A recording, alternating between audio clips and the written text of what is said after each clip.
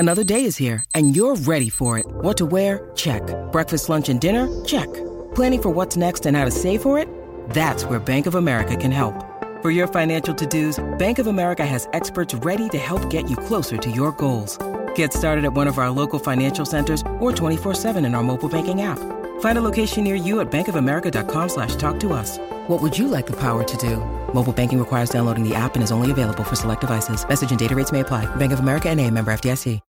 When you need mealtime inspiration, it's worth shopping Kroger, where you'll find over 30,000 mouth-watering choices that excite your inner foodie. And no matter what tasty choice you make, you'll enjoy our everyday low prices, plus extra ways to save, like digital coupons worth over $600 each week. You can also save up to $1 off per gallon at the pump with fuel points. More savings and more inspiring flavors make shopping Kroger worth it every time. Kroger, fresh for everyone. Fuel restrictions apply. This is Optimal Living Daily, episode 2114. Want to make better decisions? Get some skin in the game by Isaac Morehouse of isaacmorehouse.com. And I'm Justin Malik, your personal narrator, the guy reading you blogs every single day of the year. There are a few shows where we narrate articles for you for free. Just search for Optimal Living Daily wherever you get your audio and follow or subscribe to get new episodes every day. And with that, let's get right to our next post as we optimize your life. Want to make better decisions? Get some skin in the game by Isaac Morehouse of isaacmorehouse.com. If you follow sports, you'll notice something. Vegas is better than the experts at predicting outcomes. You could chalk this up to the wisdom of crowds, but this can't be the only explanation because in surveys and polls, the crowd doesn't do very well compared to Vegas either. The reason Vegas is better on average than individual experts or surveyed masses is because people choose better when they have skin in the game. It's one of the reasons democracy is a bad way to determine the policies people want, and grocery stores don't survey their customers to decide how to stock their shelves. When it's free, people take different and dumber risks. This is why my colleague and co-author Zach Slayback wrote recently that you should burn your backup plan. It's why some people get neck tattoos. It's why Bruce Wayne had to climb without the rope.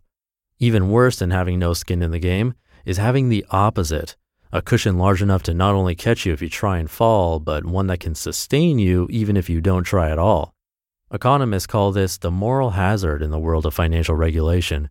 When third parties insure against risk, people and institutions make worse decisions.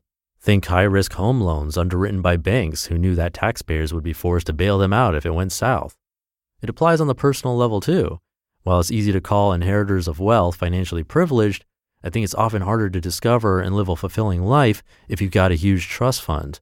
If you don't have to win, it's hard to get the motivation to try. All these examples might be too easy to agree with me on. Let's push a little farther. I think college funds cause the same problem. When parents put tens of thousands into an account that can only be used for college, young people will fall prey to the sunk cost fallacy and favor going to college much more than they would without the restricted money. Once they do, they'll take it less seriously. As long as parents are satisfied with grades and activities, it doesn't really matter. The degree is perceived as free. The opportunity cost is overlooked. The diploma at the end is supposed to guarantee a job and an income, and these are supposed to pave the way to find fulfillment. Plus, if you pick a major that is supposed to give you lots of career options, you get lulled into thinking you have infinite fallback plans. Sure, you sat in classrooms or goofed around for the first 22 years of your life, but it's all good. You've got that free degree, so no matter what you do, you're set. Parents see college as an insurance plan against all problems. They tend not to care much if you're happy there or finding your groove or learning how the world works, as long as you get a degree. Tell them you're bored and restless and opting out to go start a business or pursue a career as an artist, and risk giving them a coronary. They feel more comfortable with you half-ing it through a moral hazard-backed mediocrity. Forget all that. It's your life. Whatever you do, have skin in the game. If you don't or can't in reality, imagine and live as if you did, a poor substitute, but better than nothing. Find out the actual cost of your education. Tally up how much of what kind of work it would take to pay for it yourself. If it was all on you, would you pay and do it? If not, why are you doing it now? Try the same with things like healthcare if you want a good shock and some insight into why the healthcare system is so screwed up. What are you willing to give up to get the things you want?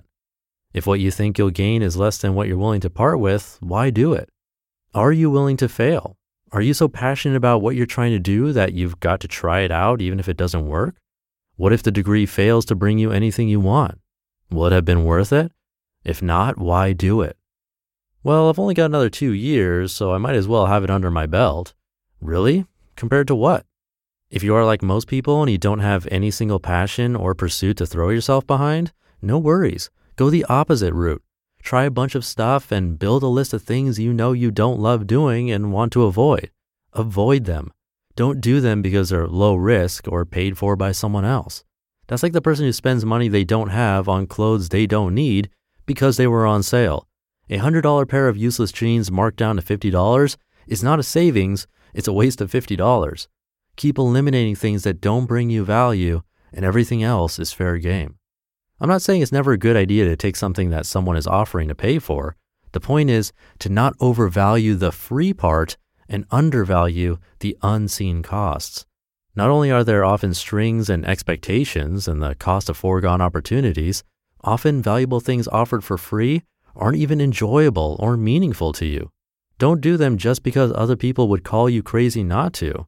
And don't forget one of the biggest dangers of something someone else is paying for, which is the way it reduces your incentive to take it seriously and get the most out of it.